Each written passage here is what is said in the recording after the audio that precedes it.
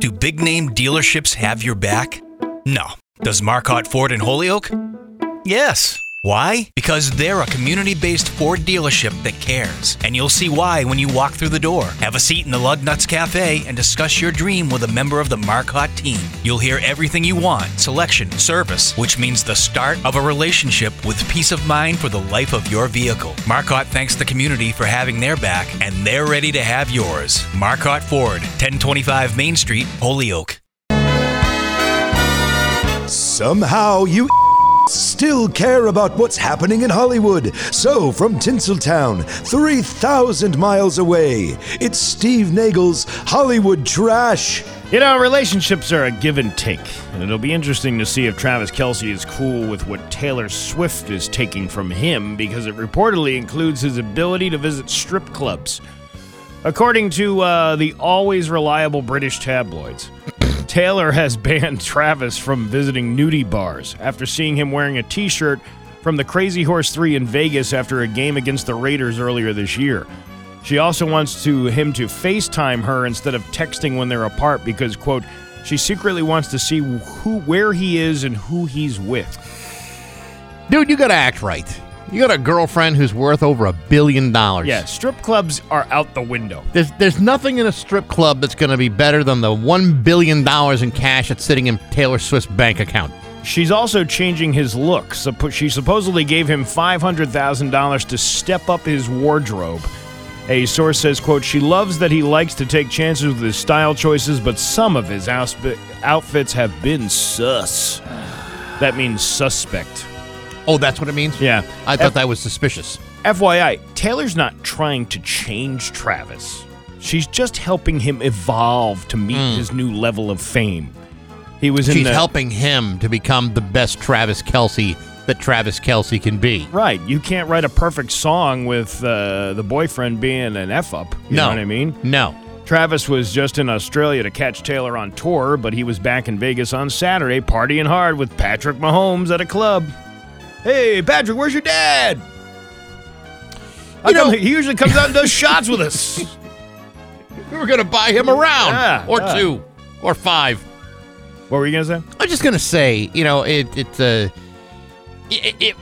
if I were with a woman who had $1 billion, I would likely do anything she asked me to do. Yeah, I wouldn't even, you know what? That's how guys start hanging out with their friends. When you find something really good, you just alienate everybody else. That's, you know what? She's worth it. Mm-hmm. She's totally worth it. Listen, you had your fun, you did your Super Bowl partying, you tried to sing a Garth Brooks song really drunk, and now you're mine. You're all mine. The off season is your on season. Yeah. Hey, that's a good football quote. You like that? Yeah. I just made it up on the top of my head. I think Bill Belichick said that to everybody when the last time the Patriots won, which was like 1 billion years ago. Hey, remember, the off-season is the on-season, and the on-season is the off-season. Do your job. That's what he would have said. Speaking of Taylor, when Taylor played Accor Stadium in Sydney on Friday, Blink-182 was playing an arena just a few minutes away. And Mark Hoppus decided to have a little fun. Earlier in the day, he went over to Accor and recorded himself telling the Swifties that they should be going to see Blink-182 instead. But it does seem like Mark and his wife caught one of her shows while they were in town because they got a picture with Taylor. His bandmate Tom DeLonge went to a Taylor show too and met actress Rebel Wilson. Katy Perry and Rita Ora were there too, and Rita brought along her man Taika Waititi. Is this just about the most exciting story you ever heard in your life? This is amazing. I don't know why we didn't lead with this. Do you ever lead a Hollywood trash with a good story? It's called trash. Well, I mean, it's just like so much going on that Blink show that you just go, God, what am I doing with my time? And Taylor's... All I'm doing is going to Free Music Friday at MGM. Which is pretty much like going to a Taylor Swift concert. Except without all those celebrities crammed in. Listen, I saw enough dad jeans on Friday night to make you, flip out. I'm sure you did. Look at this. It's my middle-aged outfit. I'm wearing my leather pants, my black shirt, and we're gonna take it. We're gonna have a peaceful, easy feeling tonight. And Taylor's dad was there handing out sandwiches and fruit to fans. Not at the Eagles experience at this Australian show. That would have been weird. Taylor Swift's dad's at MGM handing out sandwiches at the Eagles Experience concert. What are the odds? Martha Stewart wears bathing suits instead of underwear in case she wants to go swimming. That's kind of gross. Why is that gross? Yeah, spandex bathing suit all day long. Well, I mean, sometimes when a pool party happens and I'm not dressed for it, I feel out of place. You're supposed to shower before you go in somebody else's pool. The hell I will. Seriously, that's gross. You're getting all your oils and your Geritol and your inside of that pool filter. I'm sure she doesn't go anywhere without a skimmer. You imagine calling Teddy Bear Pools and Spas like, Teddy, there's some denture cream stuck in the filter. You think he'd come out? I don't know if Teddy himself would come out. Well, but at least somebody would come out. But right? knowing Teddy, I can almost anticipate the call. You did what? Why'd you get denture cream in the filter? You know you're not supposed to do that, right? Yeah. What's the pH balance? You don't even want to know. It's off the charts. A new study says that despite the movie, what the movie Dodgeball says, it's actually harder to dodge a ball than a wrench because the wrench won't curve, so you know exactly where it's going to go. I'm glad we spend a lot of time figuring out the scientific purposes of a 25-year-old movie. And you know what? That's the thing that's the most surprising thing, is that these movies are so old and people keep talking about them. And we're just now getting around to the physics of it all. Yeah. According to a new poll, Oppenheimer is the movie that most Americans think should and will win Best Pictures at the Oscars. Barbie is second. Listen, I don't get it. Barbie was an okay movie that I didn't think was worthy of an award-winning performance. Maybe for costumes and designs and things like that, but you know, if Barbie is like one of your top competitors for an Oscar, what does that say about every other movie that came out this year apart from Oppenheimer? Exactly. Killers of the Flower Moon is the third one that people think should be an Oscar winner. And whatever happened to Kim Kardashian becoming a lawyer? Apparently, she's just too damn busy. Really? Mm-hmm. Well, she must have something to say. Oh, my God. The last time I passed the bar was when Ray J dropped his suit while he badgered the wetness, and I proceeded to violate the penal code in that sex tape you can purchase on YouPorn for $39.95. Caitlin? Well, I never got that down and dirty with your mother, Chris Kim, but we once had movie night with Saturday Night Beaver. Then we watched Star Whores, Episode V. What are you trying to say? What I'm trying to say is we finished on Raiders of the Lost Arse. See, there you go. There you go. Very good. I hate snakes. And that is your Hollywood trash on Rock 102. Hiya. Rock 102, Springfield's Classic Rock at 6:11, and the Rolling Stones of Bax and Nagle on Rock 102. Going to be a mix of sun and clouds today with a high of 51. Tomorrow, cloudy with a high of 54. It's 31 right now in downtown Springfield. Scott Cohen will be joining us next hour. That'll be exciting stuff, and there's some other stuff, too, that we'll get around to. Yes, we will. Friday night was the Eagles experience down at MGM Springfield. Uh-huh. Surprisingly, I, too, was at the top of Columbus Avenue at 6 p.m., and I got to the MGM garage at 6:04 p.m. Well, I don't know what happened because it was very different than the night I was there. I'm just saying, it just takes a little ingenuity and know-how to get around the streets of downtown Springfield. Oh, really? Is that it? Yes. You don't think that my warnings may have heated changes in people's behavior into getting in there? But I had many people walking up to me going, I don't know what Bax is talking about. Yeah, okay. Well, listen, I was not the only one tied up in traffic that night. That's all I can tell you. But the Eagles experience was a good show. Mm-hmm. They put on a great performance. They do a lot of Eagles songs? No, surprisingly, it was a Cars cover band. They did My Best Friend's Girl, wouldn't know. Yeah, that's what I thought. Magic was my favorite one. Yeah, that's a good one. That's a good hit. Yeah. But there was quite a few people there, and again, it was backed up. The line was you could only allow so many people of occupancy into that ballroom area. So then they had people waiting there in the little bank line, I call it. the little ropes and all that stuff. I wonder if they should have opened up a second room with a second band and have 2 balls. No. They only need 1 ball. You sure about that? I'm very sure about that. But no, it was a busy night. There was a lot of traffic down there. But it went off without a hitch. Well, it went off without a hitch. It was good for you. I'm very, very happy you didn't have to suffer the same kind of exasperating situation that I had to deal with. No. And then Saturday night, I went out. I went out with the guys. Did you? Me and the boys went out. Really? Yeah. Your good time friends? Yeah. Mike Ostrowski, my buddy, my new buddy. Oh, yeah. We're hanging out. Like your sugar daddy.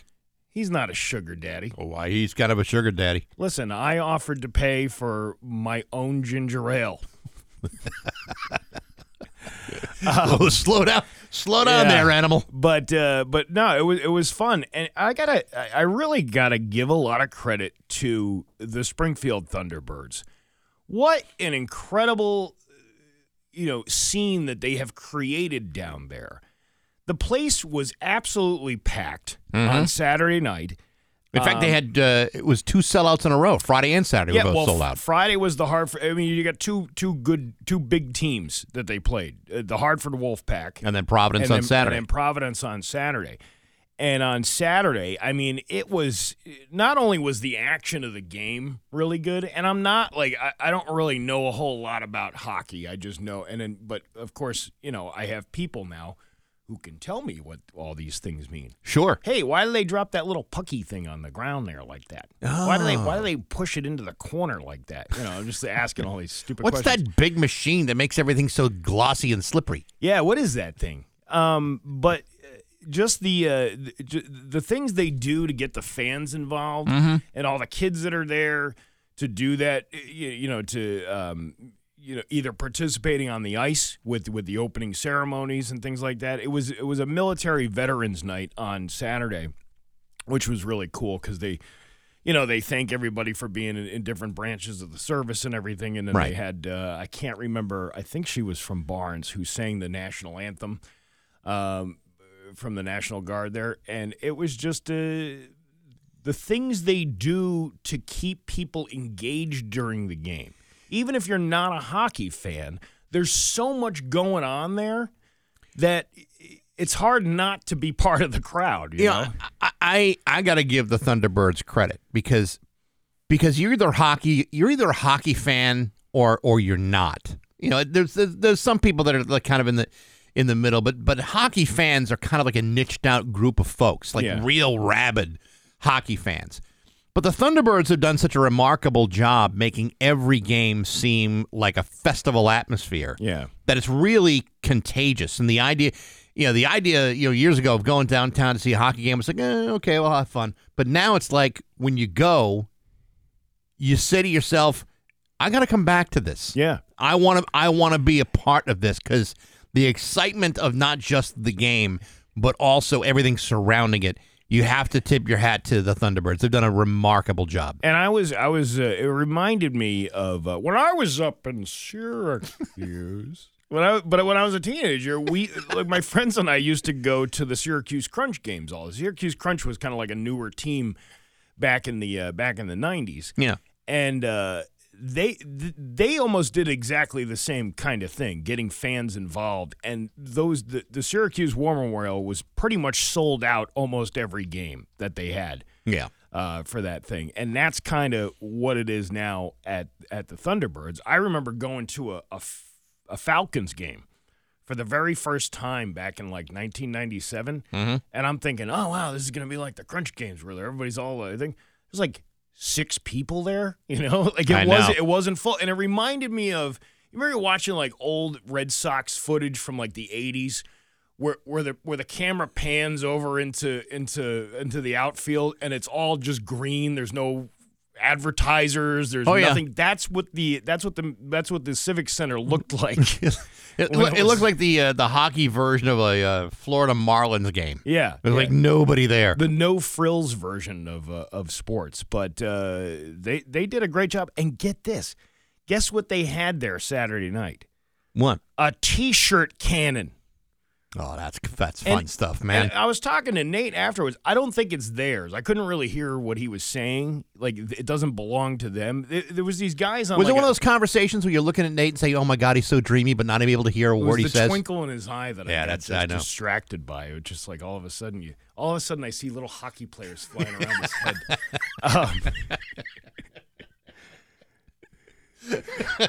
When I think of nailing to the boards, I think of something else. Yeah.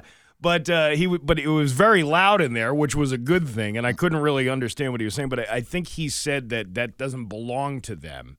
This thing, I think it was just like they use it sporadically. I see. But it was on the back of a fire truck, like a pickup truck, fire truck.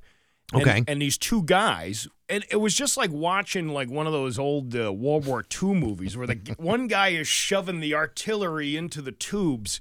It's like a repeater. Yeah. And then the other guy, it's got the air thing about it, and he's cranking the handle, and the thing goes poof, poof, poof, and these T-shirts are flying everywhere. And I'm like, you got to watch out. That's how Maud Flanders died.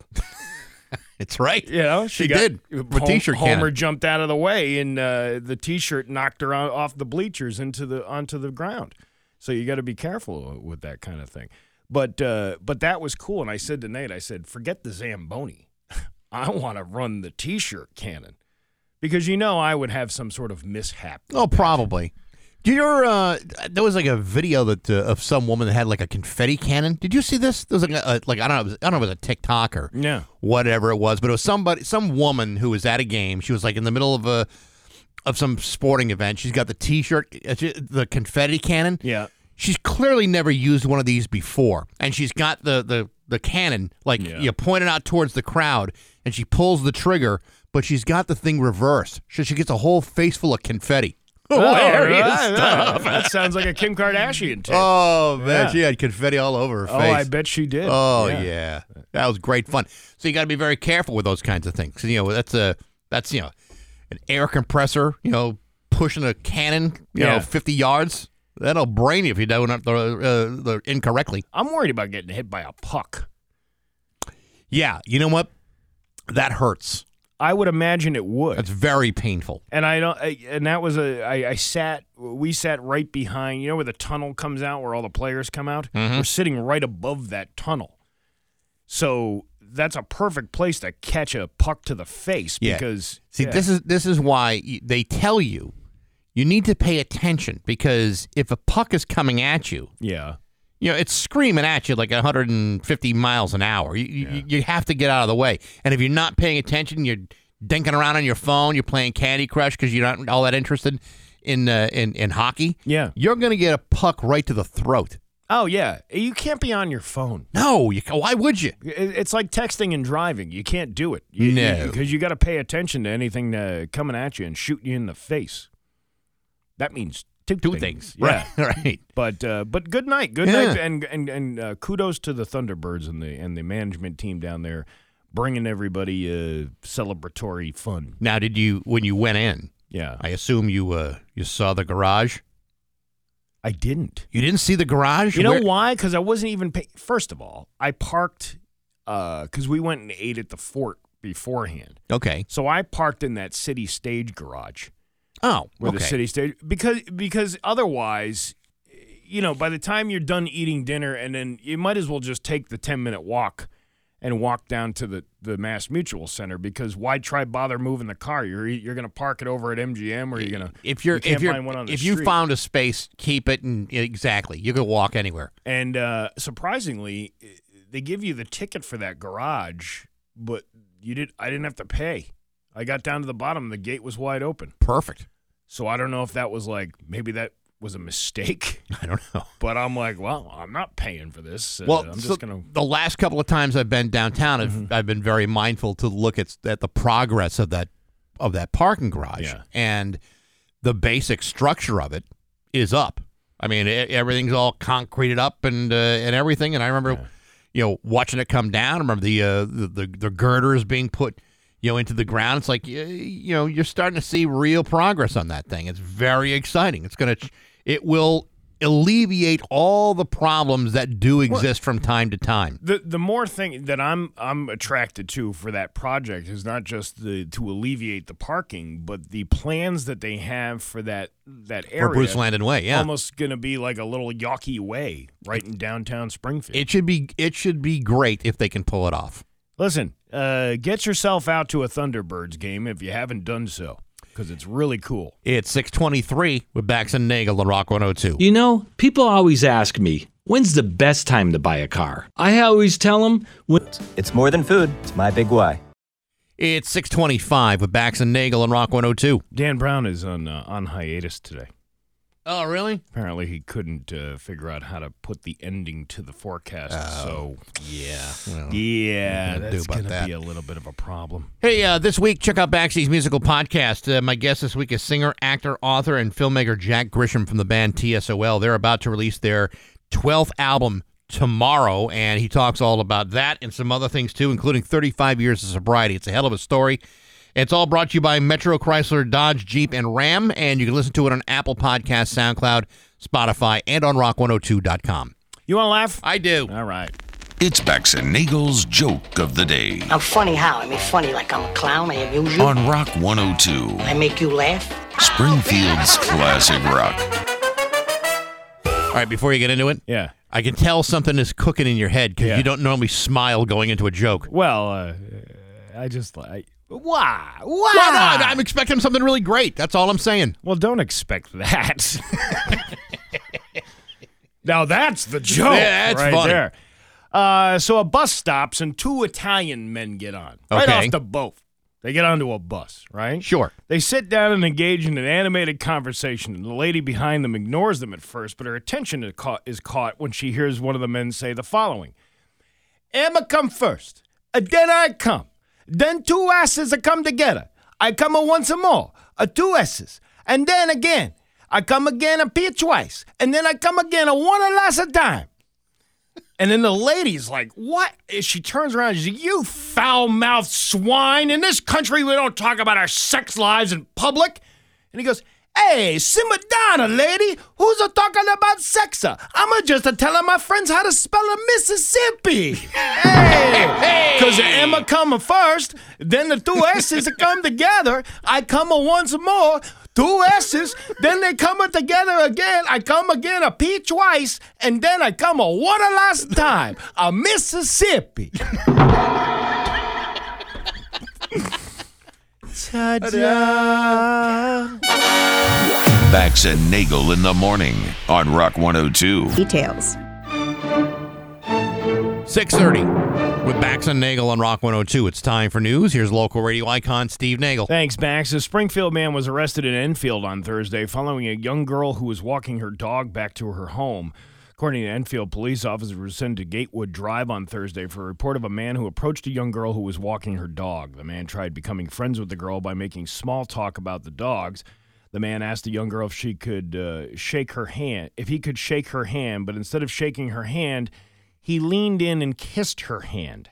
When the young girl walked away, the man followed her back to her residence. The Good Samaritans intervened in the situation and helped the young girl get into her residence to get away from the man. The man ran off after being confronted by an off-duty police officer and was arrested after a chase through the complex. It was discovered that the man had an electronic defense weapon on him. A taser? Okay. The man was identified as Ariel Cintron of Springfield and was arrested in violation of stalking, criminal possession of a firearm or electronic device, and other charges.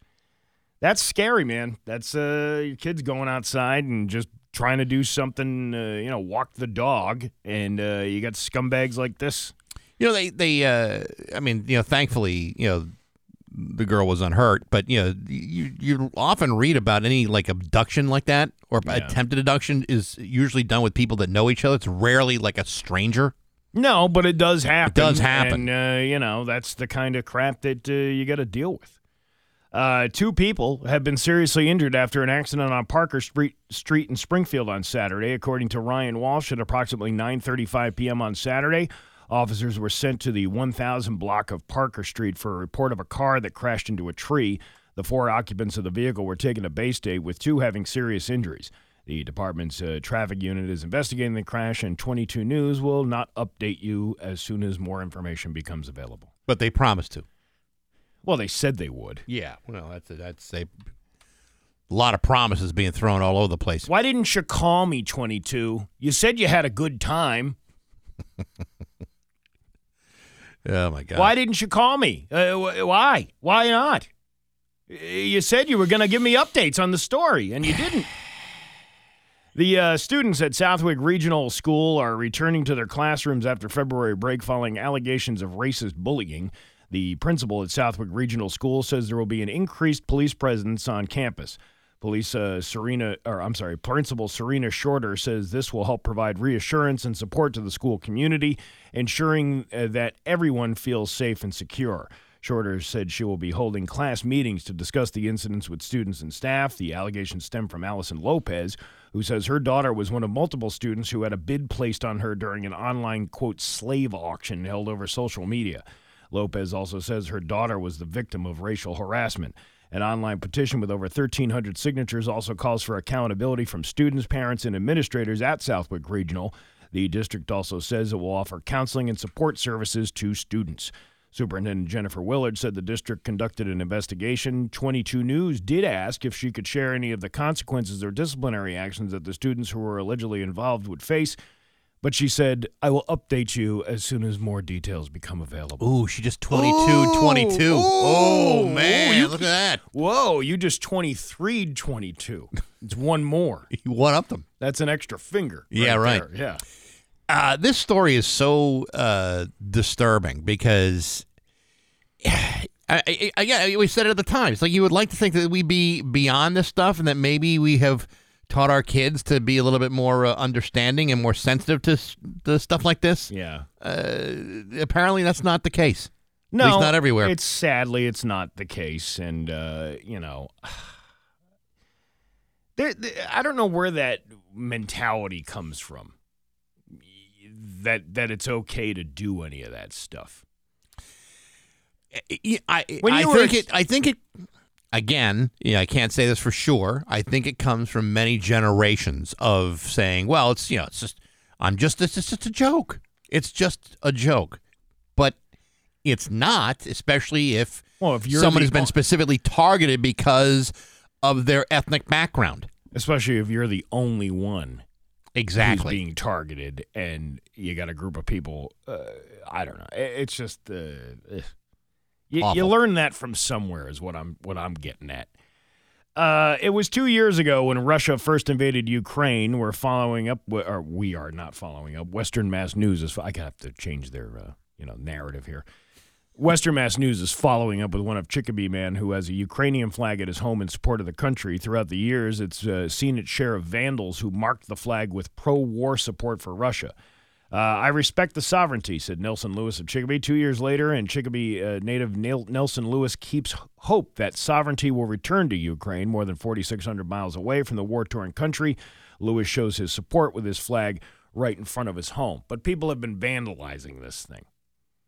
I don't understand that either. That's another one. That guy gets mad when I say I don't understand things. Steve, there's a lot of things that neither one of us understand. How passionate are you about? Are you offended by a sign or a symbol? Well, the funny thing... So much so that you're going to go and do something about it yourself? Yeah. Well, the funny thing about it is, we live in a country where everybody has differing opinions, and that's really okay. Yeah. And I don't have to agree with you, but I have no right to deface any of your property, and I have no right to try to squash your right to have that opinion. So I don't understand. This would never be something I would do. And even if I totally passionately disagreed with you, the last thing I'm going to do is cause problems or you commit acts of vandalism or violence. It ain't never going to happen. I don't understand why people do. I actually encourage people to have the political signs on their front lawn so I can tell which one of you is a douchebag. Doesn't matter who you're for. Yeah. You're a douchebag if you put somebody's political sign on your front lawn. I really, like, that is just one of those things that's, It's like, pick me, look at me, I'm supporting this person. I'm supporting It's the that same thing with person. social media, though. I mean, social media is the lawn sign of the new millennium. It's like, especially if you're using it to push a political agenda. It's like, that's the last thing I want to waste my time on Facebook or Instagram doing. And so many other things I could waste my time on. And then there's the folks with the over the top signage. Mm-hmm. It's not enough to just have that metal prong thing that sticks in your lawn to say who you're supporting, but to do like an entire facade of your building with that. Yeah. I'm not going to point out which political candidate this was, but there was one who is in the local area who was running for a political office. Yeah. And on his front yard, he had the world's biggest sign with his name on it. It had to be like 10 foot by 10 foot. I mean, it was an enormous sign. I don't even like putting my name on the mailbox outside my house, so I don't do it. I don't need everyone to know where I'm living. I mean, there's ways of finding out, but I don't want you knowing. It's none of your damn business. You ever see these realtor signs now? Mm-hmm. They're way more elaborate than they used to be. It used to be just like, oh, this company's selling this home, and it would say sold or pending or whatever the process was that they were at, and the thing. Now they got hot chicks all over them. Yeah, you're driving down the street and you're like, wow, I can get this chick's number. Where'd you get it from? I got it off this sign off somebody's front lawn. I got it off her billboard on Boston Road. She's wearing a very smart, well-pressed suit. That's, I love that pantsuit. Yeah. A woman in a polyester pantsuit? But that seems to be like the new business card is the elaborate realty sign in somebody's front yard. Just displaying. Yeah. There was whenever I've used the realtor, I've never had someone who was so camera ready that they'd be ready to put up their glamour shot on the side of a road. I mean, I just wanted someone who was going to sell my house as opposed to worry about looking pretty doing it. Well, that's the thing. If I've ever chosen somebody for a job like that, you don't usually typically go by the looks. You go by the track record of how they've sold. Yeah. Is just the being pretty and the makeup and the lights picture, is that just it's just pure marketing? Is that to just draw you in? Do you remember like a couple of years ago when realtors would have like, I don't know if they would they would have these ads and they would list all the biggest selling realtors. Yeah. Like, this lady sold $1 million worth of houses. And this guy wanted like $2 million. I want to go with the guy that's sold the most amount of houses. To me, that's someone who knows their job and knows how to unload property. Well, Marty does this sometimes too. And we had this boss that used to do this, where he used to combine all of our years together to say, we have over 100 years of broadcasting experience in this very room. No, we don't. Each one of us has our own individual length of time that does not equal over 100 years. Yeah, I mean, I wasn't standing there on the beach with Marconi trying to get the first radio signals out. You weren't? No. Because I was. Really? Yeah. I wasn't at all. But yeah, it's same thing with the realtor thing. It's like, oh, this person's $1 million seller, but then you look at the price of houses and you're like, what's that? What, 2 houses you sold? You sold 2 houses, $500,000 each. You're $1 million seller.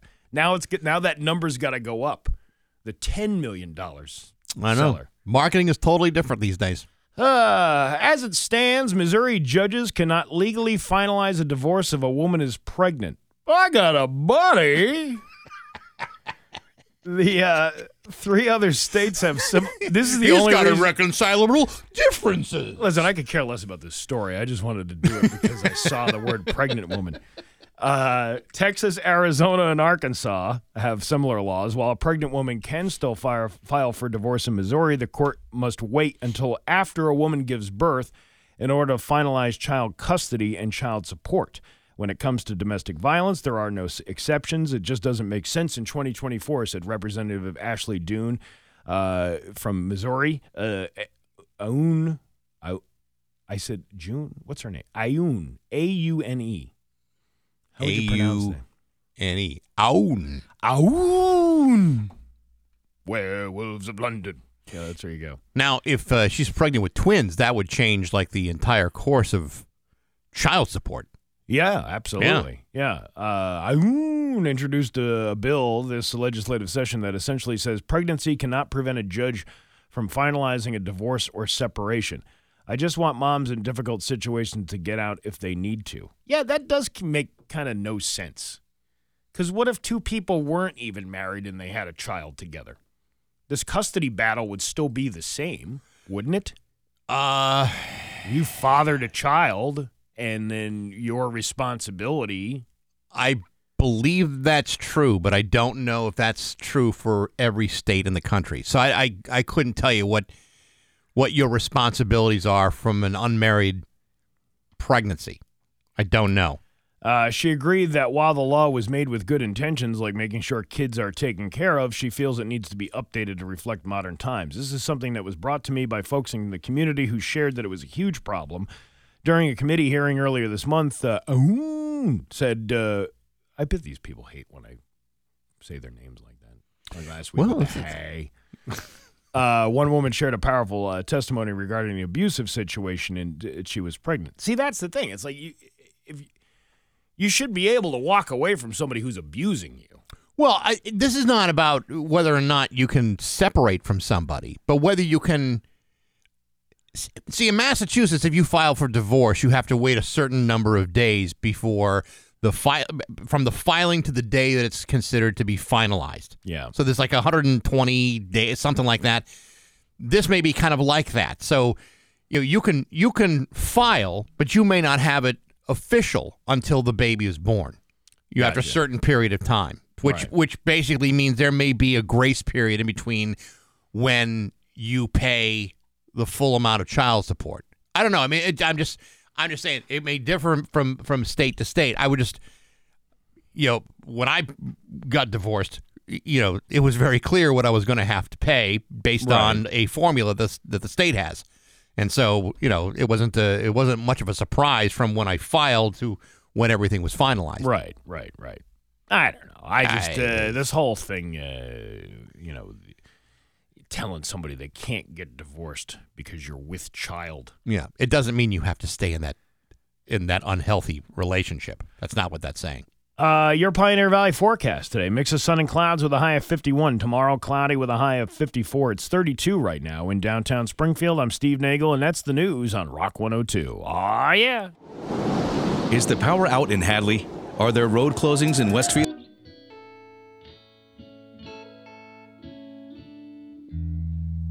Rock 102, Springfield's Classic Rock. It's 7:52 in Pearl Jam with Bax and Nagle and Rock 102. Going to be a mix of sun and clouds today with a high of 51. Tomorrow, cloudy with a high of 54. It's 32 right now in downtown Springfield. We were talking about the Thunderbirds earlier this hour. Mm-hmm. This week, another Thunderbird Thursday with Bax and Nagle. That would be us. Tune in around 7:45 on Thursday. We'll give away a prize pack that includes 4 hats, 4 koozies, 4 stickers, and 4 seats on the glass to Saturday's game. It's a Thunderbird Thursday this Thursday on Rock 102, Springfield's Classic Rock. Telling you, good time at those Thunderbirds games, and being on the glass, that would even be better. Not even a minute into play the other night, there was a big fight. Oh, I love that. That's the best. There's some people that say that fighting is distracting and not a great part of the game. Well, I can't respect people who feel that way. To me, fighting is like almost the best part of the game. Well, yeah. I mean, when you get those little kids into watching two guys beat the crap out of each other on the ice with blood splatting all over the place. And blades on their feet. Oh, yeah. Yeah, that's how we build fans around here. That's how we do it. Yeah. How you do it. What was I going to say? Oh, yesterday I did the Ride to Remember Inside ride. So 22 News just showed some video of you on the bike. They didn't show you behind anybody mugging the camera, but they showed you sweating on the bike. Yeah. It didn't look like you were feeling great. It looked like you were like it hurt, like it was like you just were about to pass out. Well, you're in the middle of a workout. When somebody's taping you doing that, it's not like you're smiling, going, "Hey, how's it going, everybody?" Hey, with the cameras on, man, you gotta amp up your game. I'm saying this for just to help you out, for, in marketing purposes. And then Chris Allard from Square One, who was in here last week, right? She's running the class. And she's also running the music, which I have to criticize her a little bit about because apparently the playlist repeated itself. Oh, boy. And I say, what is this, Rock 102? Huh? Are you playing Tom Petty 10 times a day? No. We already heard Love Shack. We need to go over another song. But, no, she did a great job. That was a good time. But, when you're in the middle of a workout like that, you don't want to you have to look serious. You have to look like you're playing the part, man. See, when I'm working out, and it's very rare when I do. I was going to say, when do you work out? It's rare, but it's happened where I've been into the gym. As soon as I see like where all the security cameras are, that's where I start mugging it up for the camera, just in case they're taking random snaps of members working out. I want to make sure I'm working it. You're going to get that 5-pound dumbbell and turn on the lunk alarm at the Planet Fitness? If that's what I got to do to look good doing it, sure. Yeah. Absolutely. But that was actually a really good event yesterday. They wound up having so many riders that they had to add another hour to that. Really? Yeah, I only did noon to 12:45 to 12:45. Noon 45. All right, so but it was like when to when was it? It was supposed to be 12 to 1, then 1 to 2, then 2 to 3, but they added another one for 3 to 4. Wow, that's good because there were so many people that had signed up, and it's a good kickoff to an event like that too. When you have all these extra things, kind of like what we're doing with the marathon, when we have the comedy show or any other number of celebrity bartending nights, other things that kind of amp up to push you over the edge a little bit.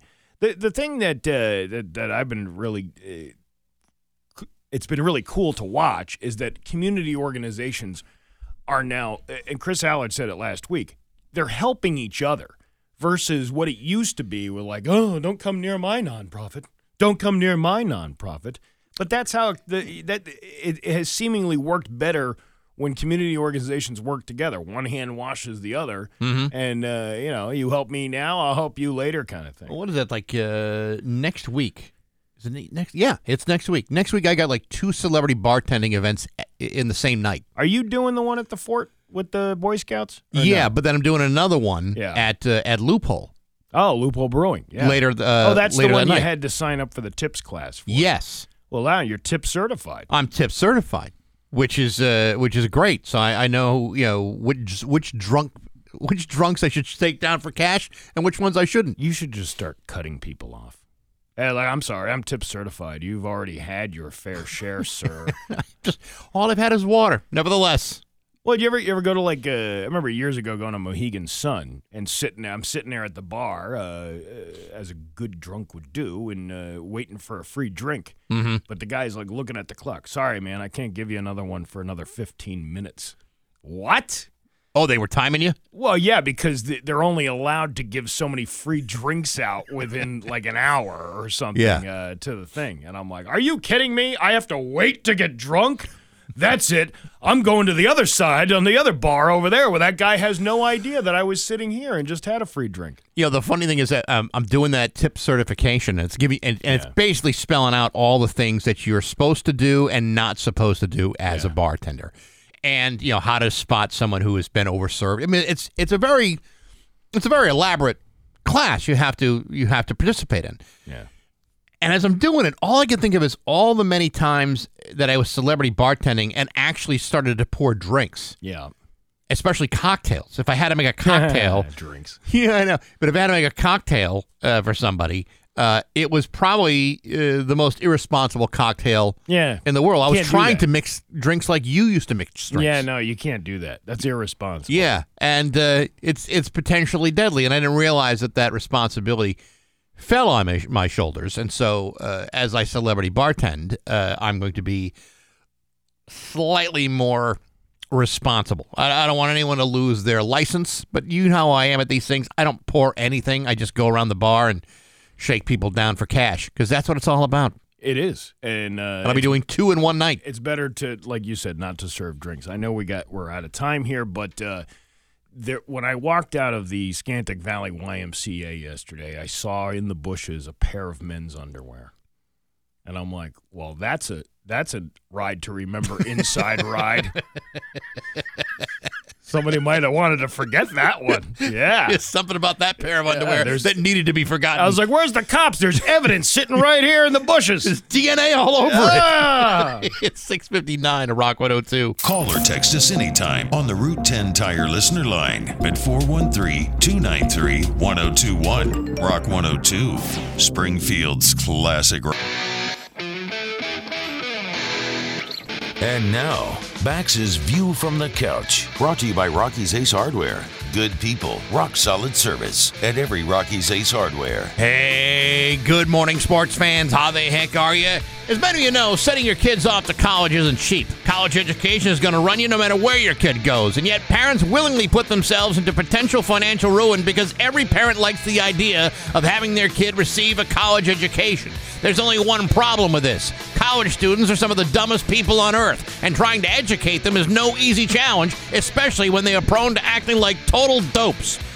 For example, on Saturday, the unranked Wake Forest Demon Deacons beat the 8th-ranked Duke Blue Devils 83-73, a great game filled with both excitement and postseason ramifications for both storied ACC rivals. The problem is, immediately following the game, Wake Forest fans stormed onto their home court to celebrate this otherwise improbable win.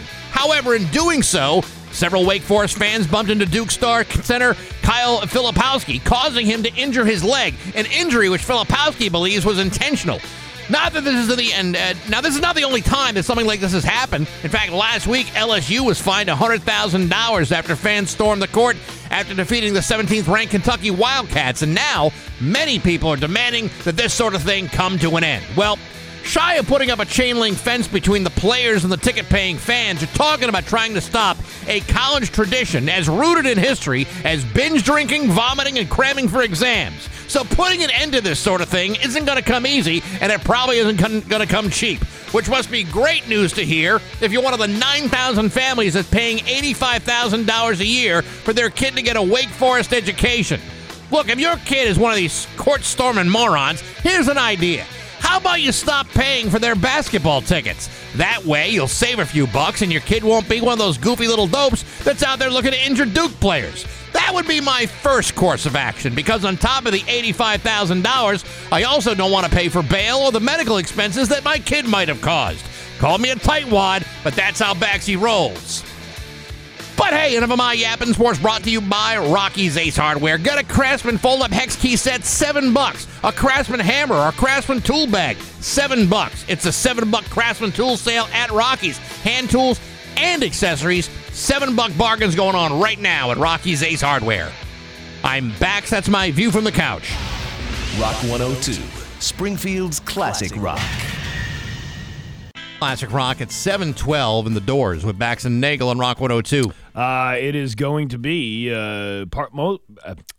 mix of sun and clouds with a high of 51. Tomorrow, cloudy with a high of 54. It's 32 right now in downtown Springfield. To say it is a delight and a thrill is probably overstating it, but it is always wonderful to welcome back our good friend Scott Cohen. Good to see you. Yeah, good to see you guys too. It's been a while, man.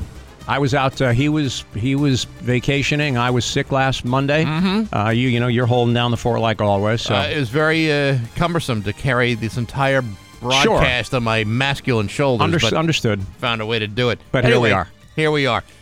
Spring training is underway. Yes, it is. Last week, Rafael Devers, who I actually think said it was right on the screws in this, was critical of the team for not doing enough to do the things that they really do need to make that team competitive. Yep. Yeah. Obviously, a lot of free agents have come and gone. There's been talk about them signing this guy or that guy, and not a whole hell of a lot has gotten done.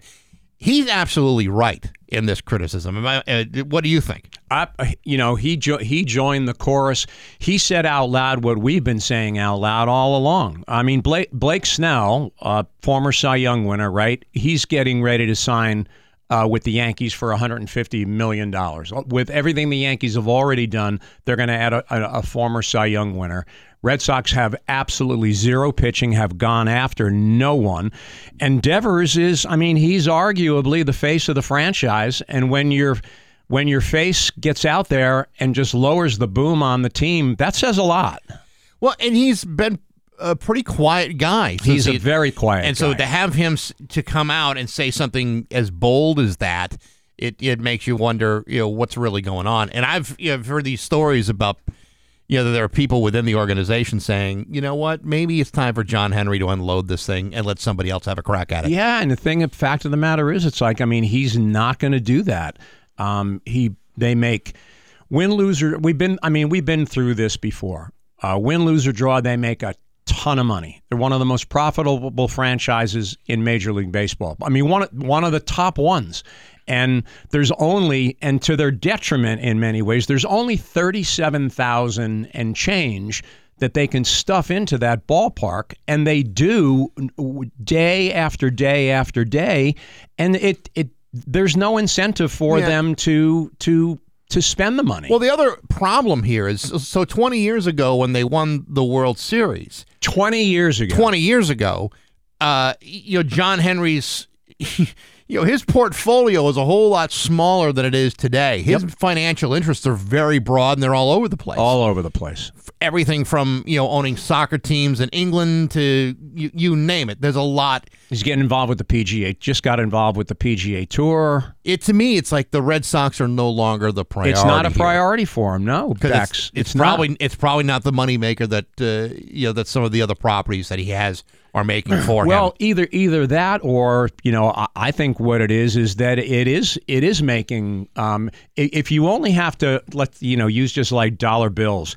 If you only have to invest $5 in your product, and it's paying you like you invested $10, why would you invest $10? It's the things on cruise control. He brings in Theo Epstein. Everybody gets all fired up about that. Theo's not there to help him with the Red Sox. Theo is there to help him with all of the other major things that he has going on. But back to your original point, the fact that you have that, Devers has worked his way up. He's been around long enough where he's now the face and the leader of the team, and he comes right out and he says out loud what everybody else has been saying. I give him a lot of credit for it. It'll be interesting to see how they treat any of the big three, Roman Anthony, Marcelo Mayer, and Kyle Teal over the next year. Some of these clubs have already given 7- and 8-year deals to players before they take as much as a swing or a single throw or a single pitch in the big leagues. Those kind of deals can't require missed prospects. Do Anthony, Mayer, and Teal qualify? He brings up a very good point. Does your average Red Sox fan have any idea who those names that you just verbalized? No, but you can find about it in my opinion piece under my pen name Sean McAdams out of the Mass Live section of sports. You're right, but that's the point where you know who these guys are. Their lack of star power is just it's just brutal. Even if the Sox elect not to pursue deals with players in the 0-1 service time category, Abreu, Rafaela, and Grissom. Yeah, it'll be interesting to see how this whole thing plays out. We're going to have to keep an eye on that. We definitely got to keep our ear to the ground on that one. I want to talk about college basketball here for a second. There's been a couple of incidents that have happened, one over the weekend between Wake Forest and Duke. Wake Forest, which is unranked, beats Duke. They're ranked number 8. And the crowd is so amazed that this has happened that they have stormed the court. They wound up injuring one of the Duke players, their star center, Filipowski. And now there's this big call for the practice of storming courts to end. LSU last week was fined $100,000 for the same thing when they beat Kentucky. And this is one of those college traditions that is every bit as beloved. It's part of the whole. It's part of the deal. It's binge drinking and cleaning up vomit. It is. It is. To me, I don't think there's a real solution here, other than to put a cage around around the court like they used to do at UMass. Right. I don't know if there's a real way they can stop a throng of people from bouncing on the court after a game. Well, you know what, Baxi, UMass has figured out how to stop court storming. It's like just suck. Yeah, and you just don't have to worry about it. No, the only stop beating ranked teams. Yeah, just suck. Just keep sucking. The only thing that they could do, well, first of all, it's a part of the game. It's part of the game. It's part of the spectacle. Yeah. But you're right. Players are getting hurt. Caitlin Clark a couple of weeks ago, she got banged around a little bit. What's going to happen is if one of these, I was listening to a pundit over the weekend, two things. If one of these NIL rich Division I players injures a kid running on the field, the kid's going to sue the player. Mm-hmm. And so we're talking a litigious situation. And the only real way that you can stop court storming is to penalize the home court, the home team, in some way, shape, or form for doing it. That would be the only way you could possibly stop it. Yeah, but it's part of the game. But you know how it is. I mean, if you're a college student and someone finds your school $100,000, every student at LSU say, "Yeah, you go, yeah, $500,000. Go ahead. It's only my parents' money." Exactly. Yeah, that's really what it boils down to. Kids are not going to be motivated by fine or anything else like that. They're not. Even if the school says, "Don't storm the court," that just sounds like a challenge, and you drop the gloves and say, "Game on." But it happens. It's happened game after game. It happens year after year. Every once in a while, somebody gets a knee contusion or gets a black and blue mark. Yeah. It's a story, and until somebody tears ligaments in their knee, don't talk to me about it. We were talking before we went on the air here about apparently Charlie Baker, who's now the head of the NAACP. Yeah, yes. right. Not exactly the same. Sorry, different organization. But he is looking to expand March Madness and expand the expand the field significantly. Charlie Baker, former Massachusetts governor, now the president of the NCAA. I guess he appeared in a video podcast that was released on Friday. Says that he making the gesture that he wants to expand the NCAA tournament to 96 teams. And, of course, there's one reason why he wants to do that, one reason only, to make more and more money. And so thoughts, I think that's way over the top. We do not need to be doing that. Well, and I think, what happens is, the NCAA tournament is such a great event.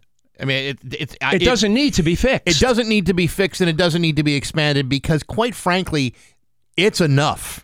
I mean, you're talking about a full month of college basketball. Yes. It's a great event. Don't water it down by including teams that have no business facing UConn in the first round. Yep. It just doesn't make any real competitive sense. And this is the year that I'm fully expecting Marquette to go deep. Number 7 Marquette in the country. Speaking of that, you got your clock cleaned by UConn a couple of weeks ago. That was supposed to be like a big game, mm-hmm. And there's apparently a huge difference between number 1 and number 8 at this point. So your boys got some work to do, buddy. Well, I got to tell you, UConn has cleaned the clock of 24 other teams. It's UConn and everybody else this year. They're tough. They're a real tough team. The NFL Combine is this week. Yeah. I mean, the draft's coming up. The Patriots still have the number 3 pick. What they're going to do with it seems to change by the hour. I think the latest mock draft I saw that they're going to take the kid May, the quarterback. But I don't know. I'm not totally convinced that they're going to stand put. I really don't have a feel for that at all. Celtics have won 8 straight. Yep, Celtics and Bruins, right? That's what we're going to be hanging our hat on for the next handful of months. I don't see anybody in the Eastern Conference and let alone the Western Conference even touching the Celtics. They are that good. The Bruins have played 5 straight overtime games, 6 of their last 7. The Bees have problems that they need to solve, I think, at the trade deadline. They can't score. They get themselves involved in overtime. They're, talk technically, they're terrible on the face-off this year. You don't realize how much they miss Patrice Bergeron. Every time they blow a face-off, that's one more opportunity less, in the offensive zone. I don't know whether the players they have on the team are the ones that are going to fix this problem, and they've got an opportunity with the trade deadline coming up to do something about it. All right, Scott Cohen, good to see you. Good to see you guys, too. You bet. 7:24 with Bax and Nagle on Rock 102. Springfield 7 with Bax and Nagle at Rock 102. It is going to be a mix of sun and clouds today with a high of 51. Tomorrow, cloudy with a high of 54. It's 32 right now in downtown Springfield. If you're going to be listening to the podcast later on today, Marcotte Ford, they got your back for sales, service, parts, and rentals. If you're listening, make sure you subscribe, like, share, and tell all your friends about what's going on in the Bax and Nagle show. Again, Apple Podcast, SoundCloud, Spotify, and on rock102.com. You never have to miss another show again. Never. I mean, unless you want to. I mean, unless there's specific reasons you say, I've had enough. Enough is enough of these two idiots. I can't handle it any further, but I can't imagine anyone who's actually saying that. Well, they might be saying, I can't handle these two idiots. I just want to listen to that one idiot talk about music. Yeah, there you go. Yeah. Yeah. See, and for those of you who are complaining, well, you play too much Tom Petty. Well, the music is out of those podcasts. Yeah. That's like a dream come true for a lot of people. For some, that's the reason why they turn us off. Some guy hates Rush. I saw that text over the weekend. No, I can't sit and listen to that. How much more Rush are you gonna play? Can't play enough. In fact, I'm thinking about playing all of 2112 side 1 next hour. Yeah, we just people love repetitiveness. They do. You know what they really love? Huh. They love repetitiveness. No, but they really love repetitiveness. I think what they really appreciate is when things are said over and over again in a repeated fashion. Like repetitiveness. Yes, like repetitiveness. But do people like repetitiveness, or they just like people saying the same thing over and over and over again? I think some people like to hear people say the same thing over and over again. Redundancy makes memories. Coming up in 20 minutes, don't do me like that again. We got news next to Rock 102. Dunkin' just released a new energy drink called Sparked Energy. Totally revived. 7:31 with Bax and Nagle and Rock 102. It's time for news. Here's local radio icon Steve Nagle. Thank you, Bax. And some news out of Springfield. A 13-year-old boy was rescued from the water at Van Horn Pond after falling through the ice. Thankfully, the boy and the two men who stepped in to help made it out okay, but Springfield Fire Captain Droopy Monty said this incident could have been easily avoided. Oh, no. Somebody walked on the ice without checking it first. Right now, the temperatures have been fluctuating up and down, and the ice is very unstable. Thankfully, no one was seriously hurt.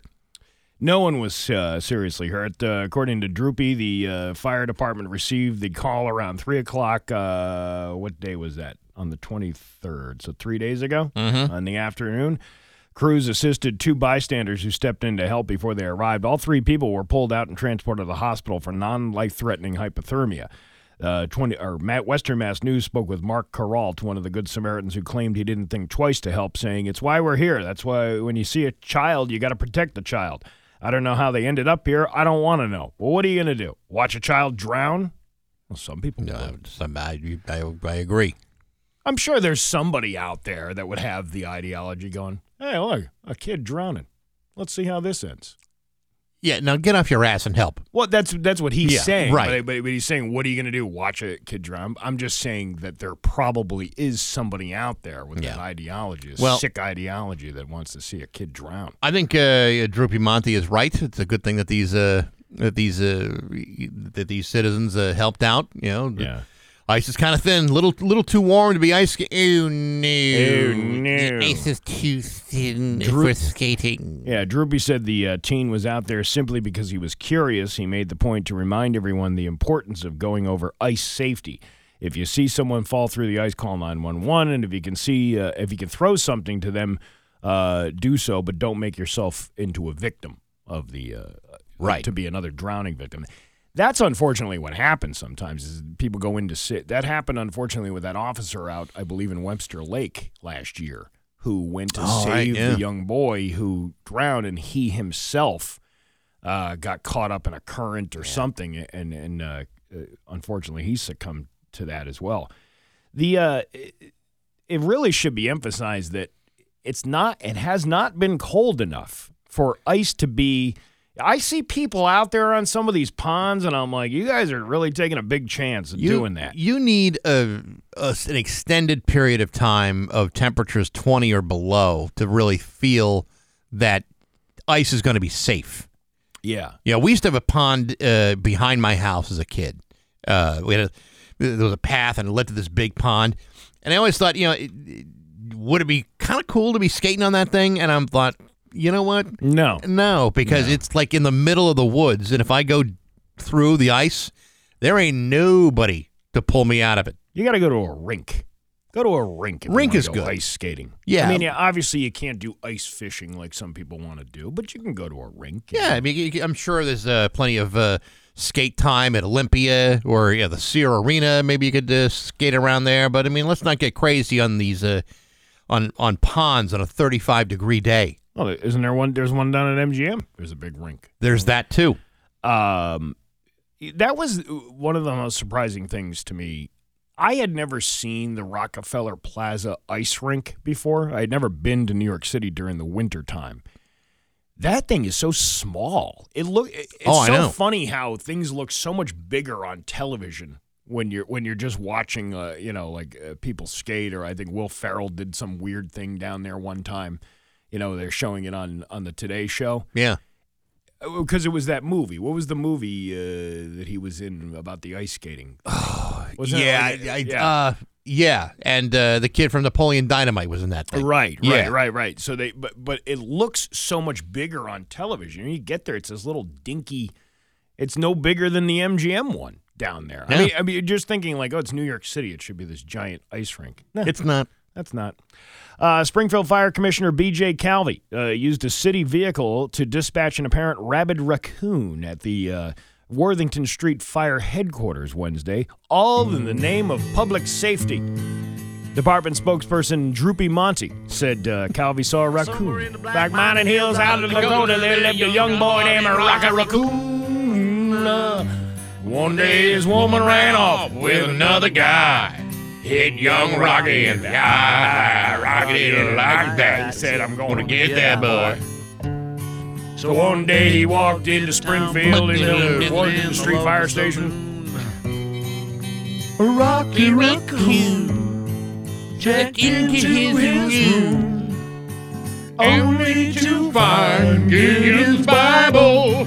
Anyway, they saw a raccoon near the headquarters building Wednesday and determined it was foaming at the mouth and walking in circles. Well, how do you distinct that from the rest of the firefighters walking around? I've seen a few of them foaming at the mouth before. Droopy said Calvey was convinced that the animal was rabid, and rather than let it wander about potentially endangering other people and letting it continue its suffering, used a city vehicle to run over the raccoon. Well, you got to put it out of its misery. Sometimes you can't just let a rabid raccoon out there. Sometimes you got to take care of it. That's the end of the story. There's no other, nothing. There's nothing. It just said that's how it ended. And worrying about it endangering other people and letting it continue its suffering, used a city vehicle to run over the raccoon. That's the end of the story. There's no more to that. There probably will be some people who will say, well, you killed a furry woodland creature, one of God's creatures. What a horrible thing to do to kill a rabid raccoon. But I got to tell you, the last thing that anyone in downtown Springfield needs is another disease. Like rabies. Yeah. We got enough diseases going on. We got quite enough. Springfield. Why wouldn't you call a cop and have the cop shoot the thing? Because B.J. Calvey is more than capable of handling a situation. That guy is like, when he's on the hot seat, he responds. First of all, I can't even believe they published this story.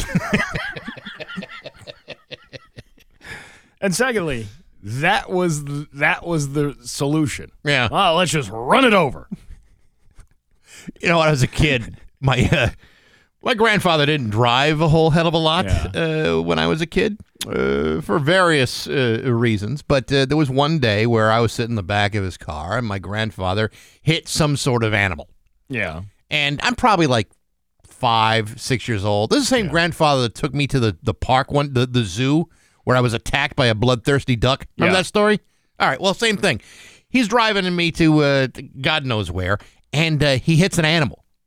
And then, rather than get out to see if it was okay, he just said, look forward, look straight ahead. And he just, put the car in reverse and ran over the animal again. Now I'm a 5-year-old kid. I'm horrified that an animal has been killed, and my grandfather made sure that he ended it again. So he ran over the animal, and I sat there just, not looking forward anymore. Like, what the hell did my grandfather just do?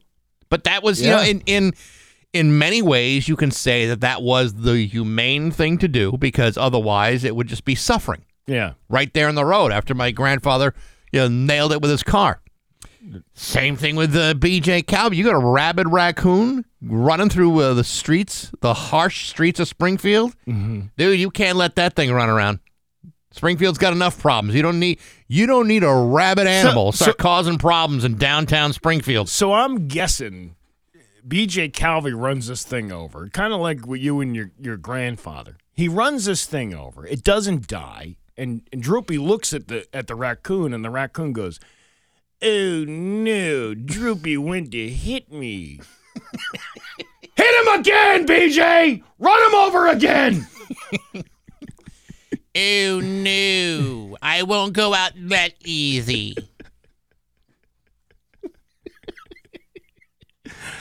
It'll take a bigger man than you to put me down, BJ Kelby. There's just so much to this story. It's like why did anybody feel the need to report on this? A, and B, why is that the end of the story? Like, there's no who scraped it up? Did you call the MSPCA? Did they come out and make sure test it? I don't know who tests things for rabies and all that stuff. I'm surprised that they didn't say this is what we saw. Yeah, no, the 22 News crew didn't get on. This was Mass Live. The 22 News crew. Oh my God! We saw a firefighter run over a raccoon and then run over it again to kill it. It was crazy. Got stuck between the treads of his tires. You have more details about this story than you do about any other story that you've ever seen. Here's another reason why I won't ever go on a cruise ship. I see, what's his name all the time? Don Anderson. Yeah. Great guy. Him and his wife are always on cruises. He runs that wonderful cruise people booking thing. But this is my biggest fear of getting on a cruise ship. There's a cruise ship that has been barred from docking in Mauritius. How do you say that? Do you know that name? What is it? Somewhere in Norway, I guess. After a possible cholera outbreak on board. Okay. With passengers fearing they could face days of quarantine. British holidaymakers are among 2,200 passengers on board the Norwegian Dawn, which guests said have been aimlessly floating since it was blocked by authorities to avoid any health risks. Around the same number of tourists have been unable to board the vessel and were forced to queue at the port before being put up in hotels when it became clear that the ship could not dock. The ship had sailed from South Africa and had been scheduled to dock in Port Louis on Sunday, but arrived a day earlier after missing out Reunion Island. One Brit who had been due to start his cruise over the weekend said that he had to cancel his trip and considering getting expensive flights back to the UK. Yeah, whatever. I don't. You're safe. You're at least on land. Right. Can you imagine being stuck out there? And this disease is floating around on a cruise ship. Yeah, no one wants to get cholera on a cruise ship. But let's play the numbers here, Steve. Mm-hmm. You realize there's over 323 cruise ships that are currently out there right now. Yeah, sailing around the ocean blue. Only one ship's got cholera. Yeah, I play those numbers in every single day. You're a play by the numbers guy. 2,000 cruise ports around the world. 500,000 passengers on cruise ships every single year, and you got one boat that's got cholera. Please, that doesn't scare me. Give me the ship that's got like syphilis. Yeah, I wouldn't want that. I'd rather be in a firehouse full of rabid raccoons than be on a ship full of cholera. Are you sure about that? Yeah, I would actually like that. I wouldn't want to be stuck out there. I do love this song. This is a good song. It's a good song. Way in the Black Mountain Hills, South Dakota, there lived a young boy named Rocky Raccoon. One day his woman ran off with another guy. Hit young Rocky and died. Rocky didn't like that. He said, I want to get that boy. So one day he walks into town and books himself a room in the local saloon. Rocky Raccoon went into his room only to find B.J. Calvin. He said, Rocky, you met your match.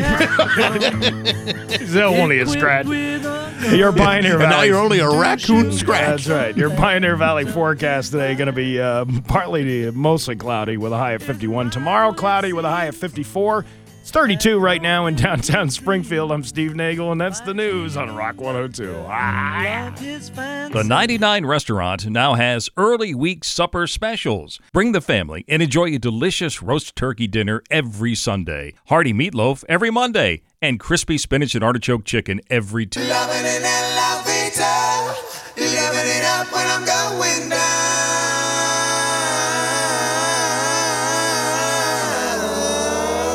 Imagine dealing with strep throat while singing that song. That was a fun fact for Rock 102 Springfield's Clash. It's 7:53 and Aerosmith with Bax and Nagle on Rock 102. Kind of miss that sometimes. I don't find myself missing it that much. If you were in Florida over the weekend, St. Augustine to be exact, the inaugural Florida Man Games went down over the weekend. And organizers called it a huge success. If you haven't heard of it, it's basically the Olympics for Florida crazies. Events included a mullet contest, a mud duel with pool noodles, and an evading arrest obstacle course where cops chased people down. That's a great idea. They got the cops involved in this, too. What a great way to bring the community together. We should do that here in Springfield. Yeah, we should. Having like emergency room drag races. Like how quickly can you, like a friend of yours in his private vehicle, drive you to an emergency room and leave you there? Or find the fish sandwich. We could play that game, too. That would be good, too. Yeah, you have to grab a vote, and then you got to run around the city looking for the fish sandwich. Or rather than a whack-a-mole, how about a whack-a-raccoon? Oh, you could do... Oh, yeah, That's now a new Springfield tradition. Yeah, absolutely. It's not clear how many fans ultimately showed up, but tickets cost around $50, and they were expecting over 5,000 people. It looks like they did pretty well with the aerial photo that they took. The best quote was from a guy named James Gordon, James Gordon, who won a barbecue pork and sausage speed eating contest. You know what? If I'm going to trust a guy with any information, it's a guy who just won a barbecue pork and sausage speed eating contest. Quote, I've lived in Florida my whole life. They're calling these events crap, but I'm calling this Tuesday afternoon. The only real issue was there was no women's division. That's not right. The only event for women was the Florida Ma'am pinup contest. You get the chicks, doing the pinup posters. Listen, there are plenty of women who got mullets too, who can chow down a whole platter of pork. One of the judges at the games was Lori Fetrick, who played Ice on American Gladiators. She suggested they add actual events for the ladies next year or hold a separate Florida Woman Games. Oh, you and your... You and your equality. Yeah. What are you going to do? Make a sandwich for everybody down there in Florida? See, I think those would be great, though. Yeah. Having men and women, men and women have to compete against each other, but different divisions. I think that'd be exciting. You could do different games too, like maybe cat fight contest. That'd be good. Yeah, versus they were doing the whole thing with it was like a gladiator thing into the mud. They were doing that thing with what do they call that thing with the two? There are two pads on it. The American Gladiators do it all the time. With the pugil sticks? Yeah, right. They go back and forth. Oh, man. They did that, yeah. Does sound like fun, doesn't it? Looks like another reason to go back to Florida. And there aren't many. No. But that would be one of them. Yeah, that would be one of them. It's 7:56 at Bax and Nagle on Rock 102. Listen for Snow Country ski reports Rock 102, Springfield's Classic Rock. It's 8:09 and Led Zeppelin with Bax and Nagle on Rock 102. Mix of sun and clouds today with a high of 51. Tomorrow, cloudy with a high of 54. It is 32 right now in downtown Springfield. What was I going to talk about? There was breakfast. Breakfast. Dude, so Saturday, I go over to Holyoke, right? Yeah. Don't ask me why. Why? I had to go see somebody about a bike. But anyway, I was in Holyoke. And I was looking for a breakfast place. Now, usually if I go to breakfast in Holyoke, I go to that Mrs. Mitchell's Kitchen. You ever see that? It's at 202 in Homestead Avenue, which is very good, very, very good place. But I wasn't going in that direction. I was going more towards downtown Holyoke. Okay. So I just did a little Google search. It said Breakfast Holyoke in it. One of the places that popped up was Rusty's. Have you ever been to Rusty's? I have not been to Rusty's, but now you got me curious. So Rusty's is next to Pick's Pub. You know where Pick's Pub is? Yeah. I think is it Suffolk Street? Is that what the name of that street is? Well, Rusty's is on Hamden Street. Hamden Street. Okay, Hamden Street. By God. Now, I know for a fact that I am not poo-pooing the place you go to. The Evans Egg House. Oh, I would never poo-poo on that. That's they got some damn good bacon hash over at that Evans. They do. Place. However, if you're not in that area to go to Evans, I suggest you go to Rusty's because they have the homemade corned beef hash. Mm-hmm. That was probably some of the best homemade corned beef hash that I've had in a long, long time. Really? It was so good. I had like a Irish Eggs Benedict. Oh, that's good. Which is not the true Irish Eggs Benedict. The true Irish Eggs Benedict comes with a couple of shots of Jameson with it and a Guinness to wash it all down with. Right. But now Rusty's is like a tiny little place, right? It's not. I mean, it's small, but it's not like tiny. It's about the same size as your breakfast place that you go to. Okay. But the place was hopping busy, and we didn't wait that long for a table. And I took my daughter and I. We went and we had the Irish Eggs Benny. It was so freaking good. I like that crispy corned beef hash. Yeah, that's good. That's good. So I'm looking on the menu right now. Oh, yeah, I'll tell you what. Nothing wrong with that.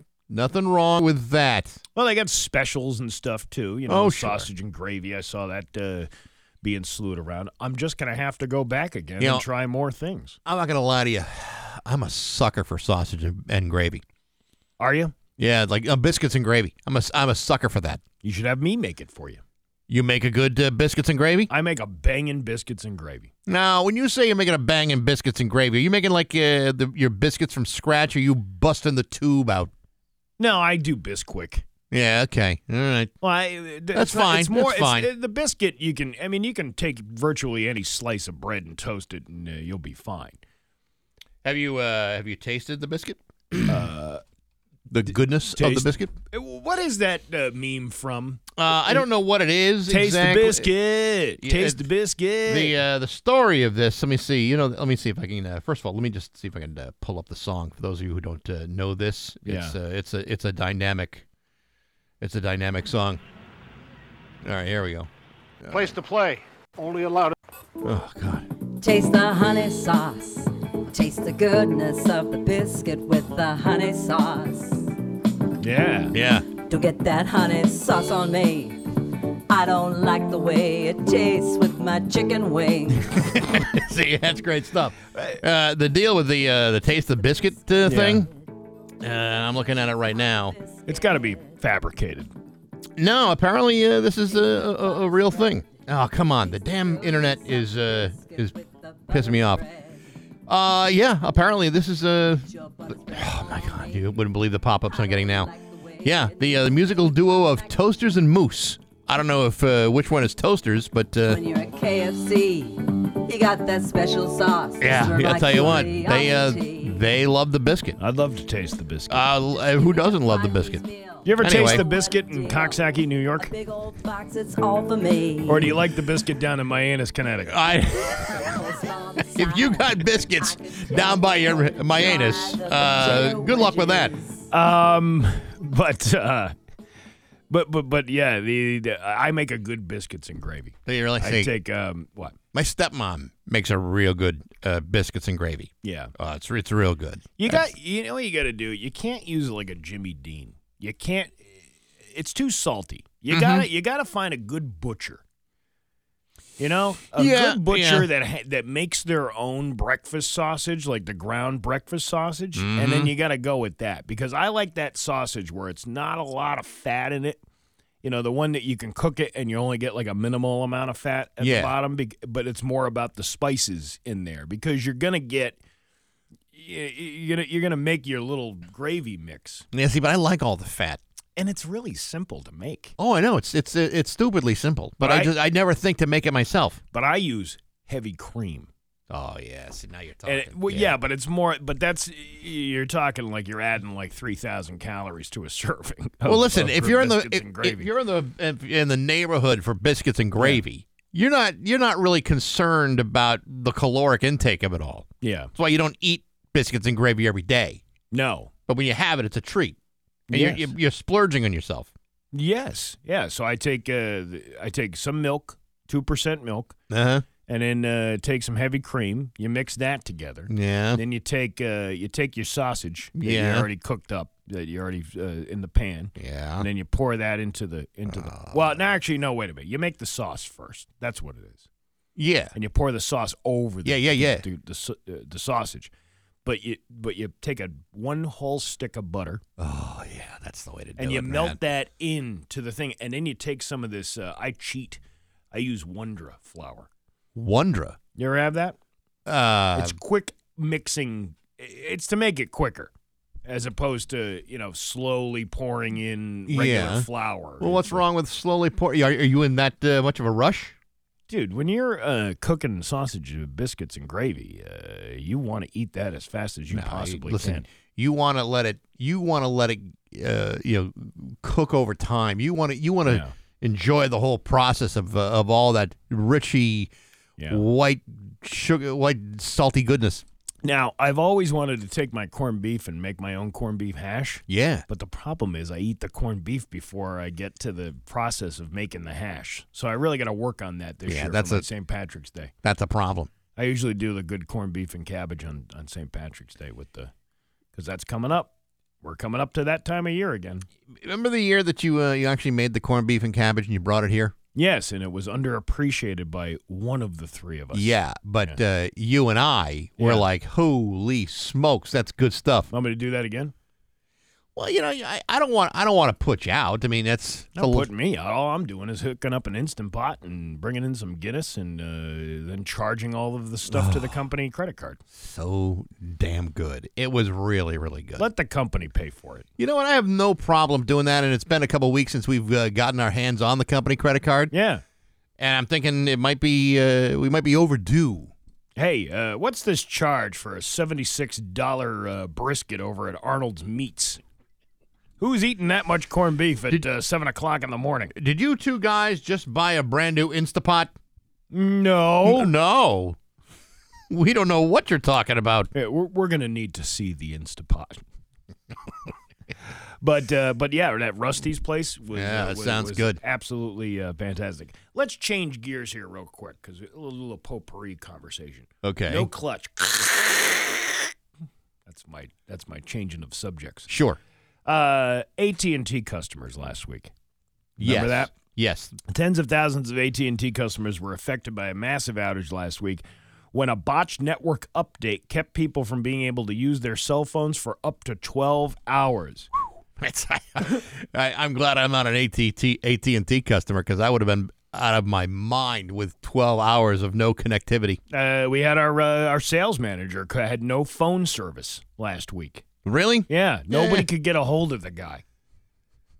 And that's different from any other day. How? I don't know, but he changed his lifestyle. He was riding in here on a horse and buggy, Amish style. We got to go back to the old ways of doing these things. Oh, darn. I wasn't able to get random text messages from the sales manager for a full day. Now, customers were demanding to be reimbursed, and AT&T actually will credit their accounts. Each person will get $5 applied automatically. Don't spend it all in one place. Now, that may not seem like much, but AT&T says $5 is the average cost of a full-day service. Really? Well, if you think about it, 5 times 30 is what? $150. That's about the average price of a cell phone bill, give or take a few. Yeah. Plus, they probably didn't have to give anything. It's hard to get anything out of companies for service disruptions anymore anyway. That is true. But you know what? How many people use their cell phones for business purposes and probably lost money because they weren't able to use it? Yeah. So you could take your $5 and stick it where you know what. They also said they're taking steps to, quote, prevent errors like this from happening again in the future, but they didn't elaborate on that. But it wasn't just AT&T. It was also... Wasn't T-Mobile out too? Well, there was a Verizon and T-Mobile. They only had slight disruptions. Yeah, from this. I didn't have any disruption. I kept dinking around on my phone all day. But you hear about solar flares. You're never going to get the straight answer from anybody of what the actual problem was. No, they don't want to tell everybody that. Well, this could be a solar flare that's affecting. And by the way, there's going to be a lot more of those coming up in the next few years. So maybe we're all kind of screwed in that aspect of it. But they're not going to, they're just going to be like, oh, this was a bug. This isn't. The more and more TikToks I watch about like quantum computing and all this other stuff, these cell phones, while they're great, it's such garbage technology.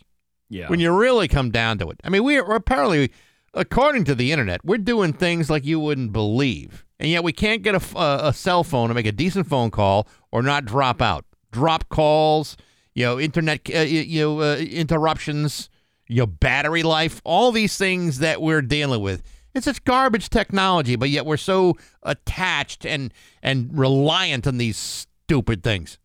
And I'm one of them. I'm not going to give up my phone for anybody, but I would like to think that we're at the point now where we can get a phone that's a little bit more serviceable with service that is more serviceable. But they don't do that. Last week I'm in New York City and we go into that.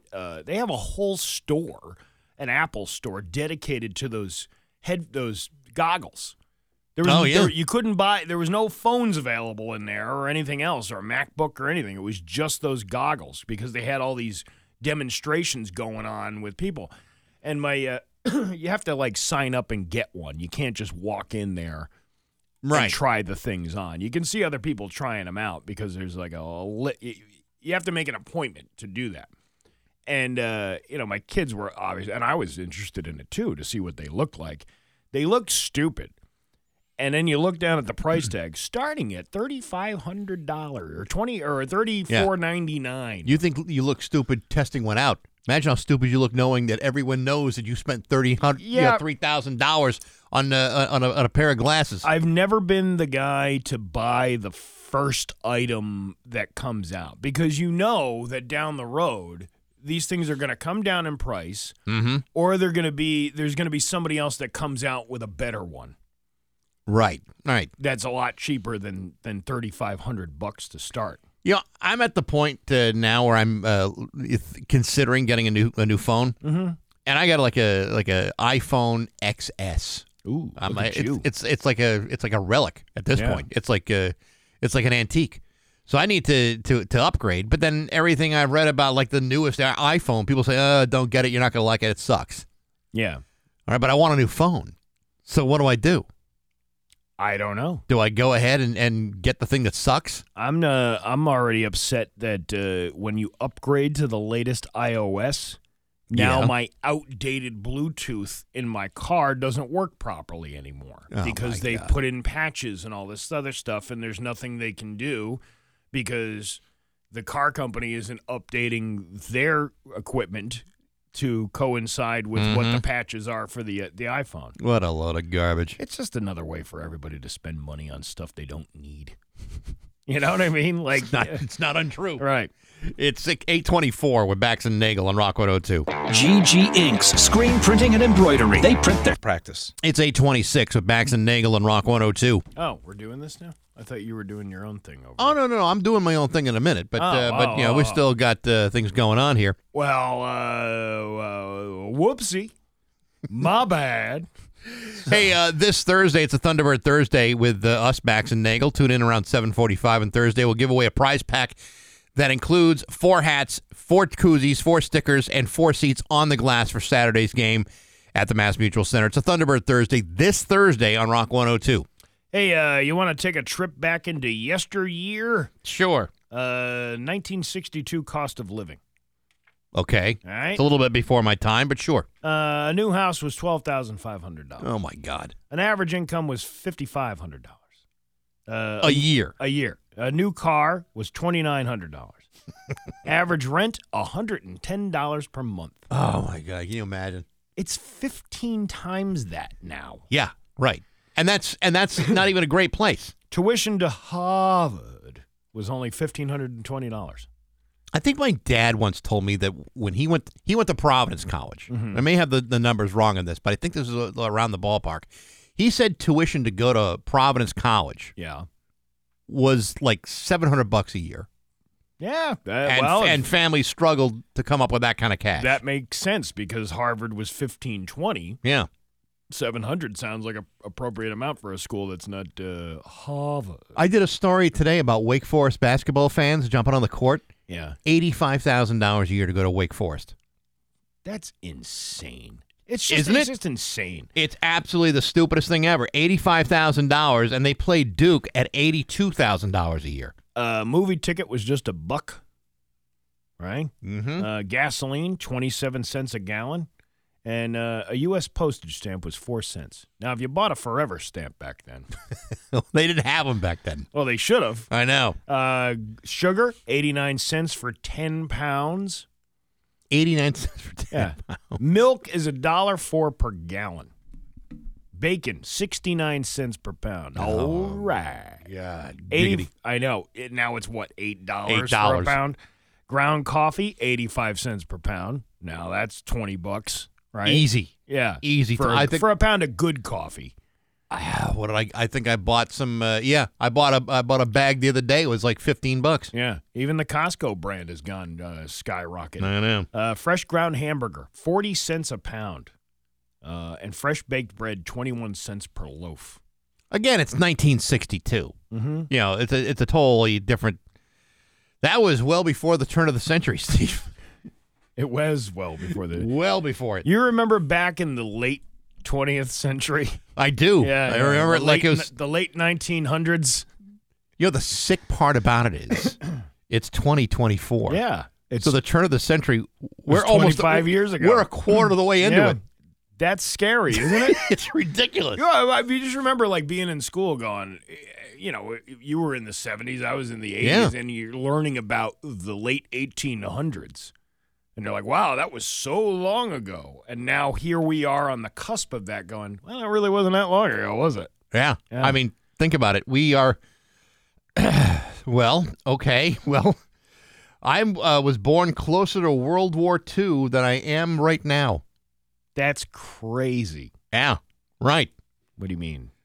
Well, I mean, like the World War II. Yeah, I was born in '66. Oh, right. And the World War II was only 20 years prior. 20 years before me, and it's been 50 some odd years since then. So, oh man, that's disturbing to me because that's like old ancient history by now. We should stop talking about this stuff to make ourselves feel uncomfortable. Ugh, it's a little bit too late, Steve. Mm-hmm. It's 8:30. News is next to Rock 102. If you're feeling overwhelmed by credit card debt, it's time to take control now with Cambridge. 732-8044. 8:32 with Bax and Nagle on Rock 102. It's time for news. Here's local radio icon Steve Nagle. Thanks, Bax. A Springfield man has been arrested after stalking a young woman to her Enfield home on Thursday. According to the Enfield police, on February 22nd, officers were deployed to the scene of Gatewood Drive for reports of a man approaching a young girl who was walking a dog.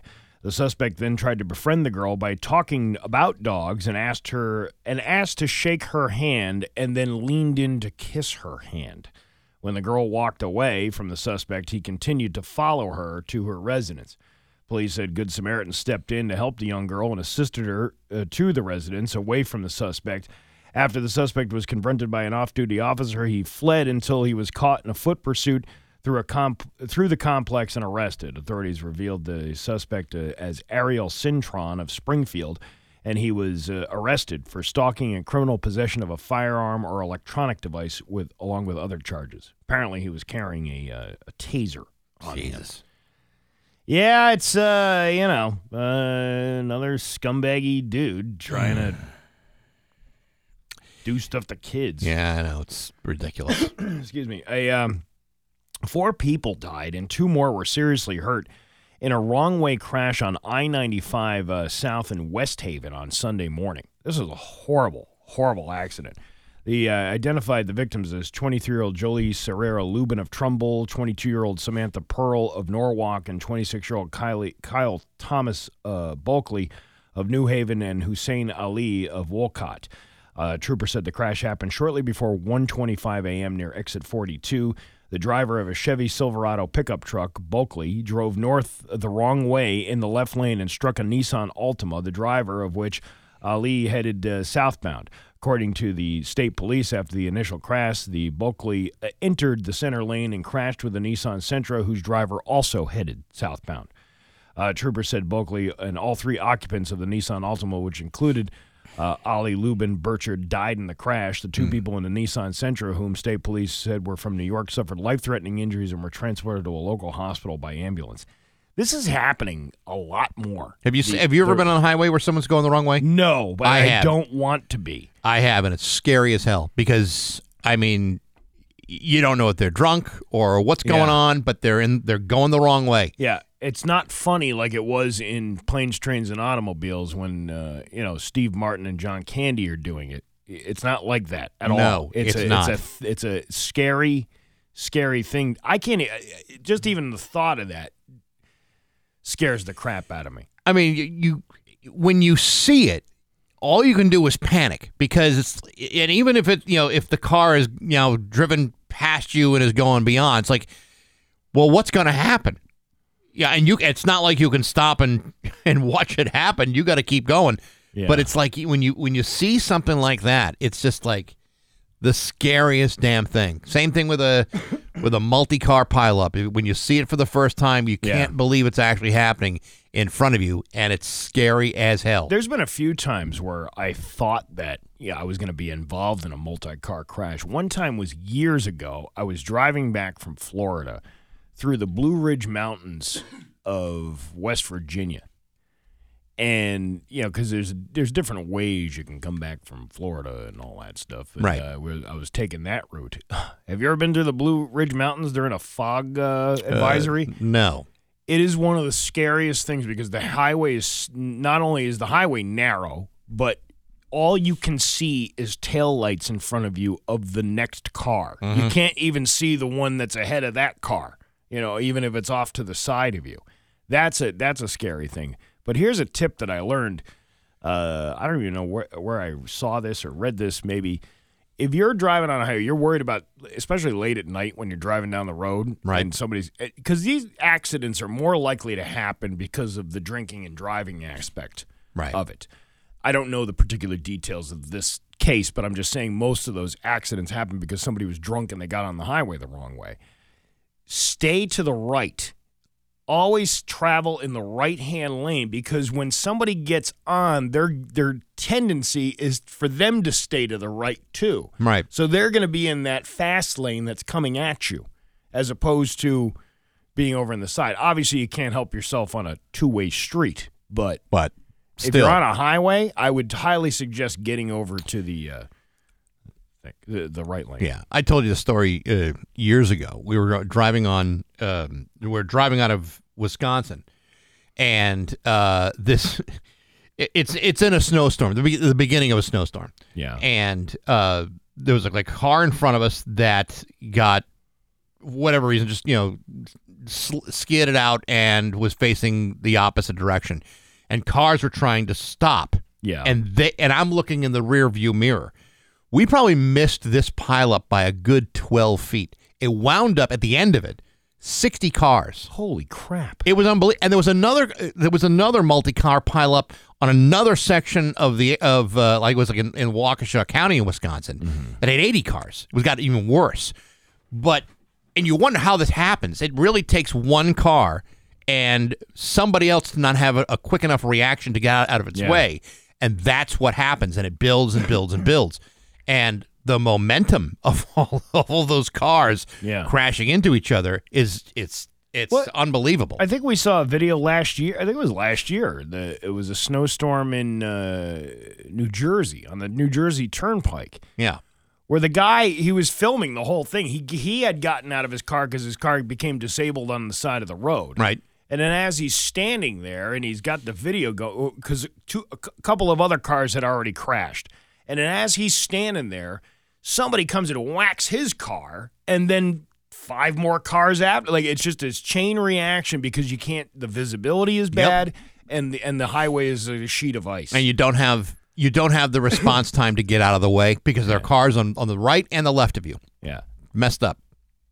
Well, what a nice talk I had this morning. So glad. What was that thing you saw in your driving school? Blood on the highway. Blood on the highway. Oh, my God. You want to scare a 16-year-old? Blood on the highway. That was the film they showed us during driver's ed. That didn't change your mind, did it? No. But we the instructor was one of these guys who was like a Vietnam vet. Mm-hmm. That didn't do very well.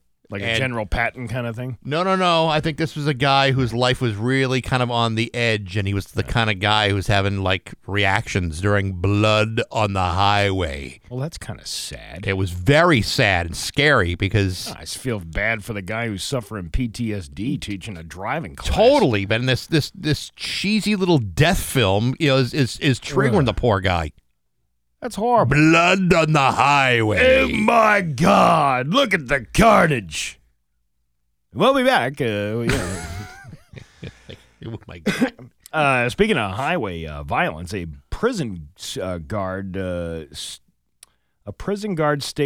Connecticut State Police said murdered a man on a highway in Meriden in an apparent case of road rage, was slated to face a judge today. 32-year-old William Lucky Jr. Lucky? Well, today's your lucky day. You're going to court. Wait till you see what kind of luck you have later on in the day. Claimed that he shot and killed 49-year-old Scott Cracky in self-defense on I-691 back on January 14th. Eyewitnesses reported to investigators that the two men cut each other off on the highway before they got out and confronted each other. Troopers said Cracky did not have a weapon on him. The eyewitness told police that Lucky pulled out a firearm and fired at Cracky at close range. Lucky's attorney said that his client felt he was going to be killed and he was protecting his family. His father told Eyewitness News the same thing. Lucky's court appearance at 11 a.m. was scheduled to be a plea hearing, but I don't know if that's even happening or not. Wow. But, you talk about road rage, just pull over. Just let him go. What are you going to accomplish? And who cares if somebody does you wrong on the highway? Yeah, I get it. It's frustrating, but is it worth losing your life over? Just let him go. Let him go. I don't think people in the moment think that there's any real consequence to acting out and seeking revenge or seeking out a confrontation. I don't think people will realize that, hey, this could go very badly very quickly. Yeah. So I think you're absolutely right. Let it go. Remember that lady down in Florida years ago who was filming the guy? He was like trying to run her off the road. Yep. In his big old pickup truck. Mm-hmm. And then he himself wound up, as he was giving her the finger out the window and not paying attention to what he was doing, he then succumbed to an accident of himself where he spun out and then hit a light pole. That was kind of satisfying, actually, to watch a guy like that. Well, it's always better to watch somebody else do it. Being a driving douche down the highway. Yeah, that's pretty good. Yeah. Springfield Fire Commissioner B.J. Calvey used a city vehicle to dispatch an apparent rabid raccoon at the Worthington Street Fire Headquarters Wednesday, all in the name of public safety. Department spokesperson Droopy Monty said Calvey saw a raccoon near the headquarters building Wednesday and determined it was foaming at the mouth and walking in circles. What does that mean? It means that raccoon wasn't doing so hot. No. Now, somewhere in the Black Mountain Hills out in Dakota, there lived a young boy named Rocky Raccoon. One day his woman ran off with another guy. Hit young Rocky in the eye. Rocky didn't like that. He said, I'm gonna get that boy. So one day he walked into town and booked himself a room in the local saloon. Rocky Raccoon checked into his room, only to be run over by B.J. Calvey. Droopy said Calvey was convinced that the animal was rabid, and rather than let it wander about potentially endangering other people and let it continue in suffering, used a city vehicle to run over the raccoon. Oh no! Is that what He's dispatch got means? rabies. Is that what they mean when they say used a vehicle to dispatch a raccoon? That's one way to do it. I didn't know. McGill, and he called himself Lil, but everyone knew him as Droopy. Oh no! Your Pioneer Valley, they must hate us down there. One of them does. One of them doesn't. Well, you know what? I think we've turned them both. Your Pioneer Valley forecast today going to be a mix of sun and clouds with a high of 52. Tomorrow, cloudy with a high of 54. It's 33 right now in downtown Springfield. I'm Steve Nagle, and that's the news on Rock 102. Oh, no. Are you looking for a great job? ¿Está buscando un gran trabajo? Rock 102, Springfield's classic rock. It's 8:51 in Bush. With Bax and Nagle on Rock 102. Bush. Yeah, I listened to that in Coxsackie, New York. Did you really? Yeah, that's good. Hey, Rock 102 is bringing you live performances from rock and roll's greatest artists this Saturday at 9 o'clock. It's the live concert presented by Randall's Farm and Greenhouse in Ludlow. The Saturday night's headliner, Guns N' Roses, along with performances by Sammy Hagar, Tesla, and Deep Purple. It's Saturday night, 9 o'clock, for live in concert from Randall's Farm and Greenhouse in Ludlow and Rock 102, Springfield's classic rock. You know, coming up on Wednesday, we're going to have Mike Quincy from Consumer Reports. Okay. There's a new issue out. He's always bringing us his issues. He's got a lot of issues. But the funny, I got to ask him about this because, you know, he's been in that business for a long time. Mm-hmm. And I'm getting all these retro videos on my For You page on TikTok. Uh-huh. Which is good because it beats. If you like click on somebody's video that somebody sends you and then all of a sudden it kind of changes your algorithm a little bit, right. I hate that. That's something that you're not used to. And then all of a sudden you see a bunch of those videos. Yeah, exactly. That's why I'm getting all those UFO videos. I think I watched like one of those UFO videos. Yeah. Like to its completion, and then that, I guess for whatever reason TikTok suddenly believes it's all I'm interested in. Well, it's all the phone is listening to you too. Remember, have you ever we had a conversation about something on the air and then all of a sudden it's like all my video feed is inundated with, now it'll be probably wild animals, raccoons, probably. coming through. But I've been getting a lot of retro videos, old commercials from like the 90s and stuff like that. Right. And this one, it's the 1989 auto show in Detroit. And they're unveiling the 1990 Chevy Lumina. Ooh. Now look at that badass minivan. That is cherry. It's just well, the Lumina wasn't a minivan. It was like a large. Was it even on could you call it even a luxury vehicle? Well, that's a minivan, isn't it? Yeah, but the Lumina wasn't. The Lumina was not a minivan. That was a sedan. Really? Yeah. That's not what that looks like, though. That's no, Chevy Lumina. I don't know. I thought a Lumina. Wow, now you're gonna have to make me look up. Chevy Lumina. Yeah, you're right. It was. Well, why is they showing this then? Why are they showing? I don't know. It's a little deceptive. Yeah, no, Lumina. Oh, they did have a version of the van, Chevy Lumina APV. It was a minivan produced by Chevy division of GM. So Lumina was a Chevy van? The first front-wheel drive minivan sold by Chevrolet. Well, I'll be damned. But man, you look back at all these old cars. I wonder if he's got stats on those from years ago. You know what? The weirdest thing is he's got this he's got this memory that reaches back pretty far. Photogenic, right? Yeah, so if you brought up a Lumina, he said, oh, that replaced the Monte Carlo back in 1987. How do you even know that? Well, because that's his thing. I mean, people can ask us things about radio, and we'll know all the things about it. But you ask us about cars, we don't know anything other than your best service bet is Leah Toyota Wilbraham, 2145 Boston Road, 24/7 at leahtoyotawilbraham.com. Yeah, I'm sure it's all very well and good. But or Marquardt Ford, we're sponsors of the podcast. You're absolutely right about that. But it's just weird to see. He's an expert in that. We're an expert in our thing. That's just how that kind of works. Yeah, I know. But that's not like one of those things that I could recall. But I love watching these old videos and seeing the excitement of like, oh, look at this brand new beautiful minivan. You're going to love the new Pinto. Yeah, you're going to love this new Ford's Windstar. And then, years later, it's the thing, you see them in junkyard and sitting on the side of the road, and you're like, oh, man, that was quite the unveiling they had back at the auto show. I think they overplayed that a little bit. I would have thought they would have thought these cars would still be on the road 40 years from now. Well, there you go. Mike Quincy will be with us Wednesday morning at 7. It's 8:57 with Bax and Nagle on Rock 102.